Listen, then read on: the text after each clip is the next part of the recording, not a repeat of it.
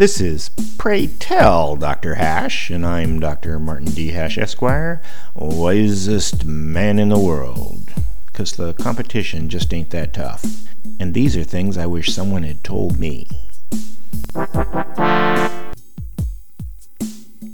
Today's topic: why do they censor?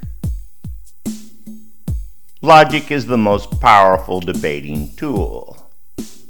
Unfortunately, many people can't recognize an illogical argument unless it's pointed out to them. So the logical thing to do for people proposing illogical arguments is to silence logic. Worse, many people are forced to be illogical because logic would frustrate their goals.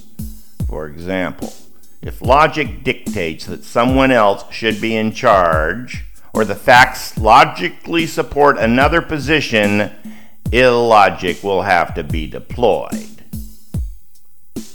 Here's a contemporary example of the tactic.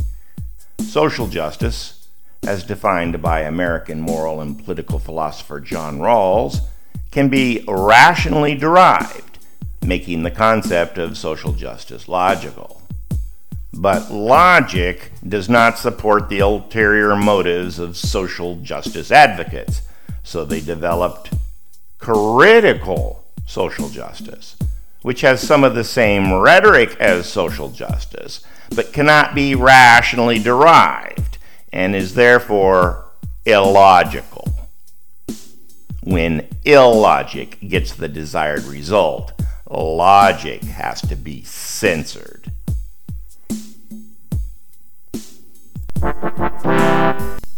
For more, see my website at martinhash.com.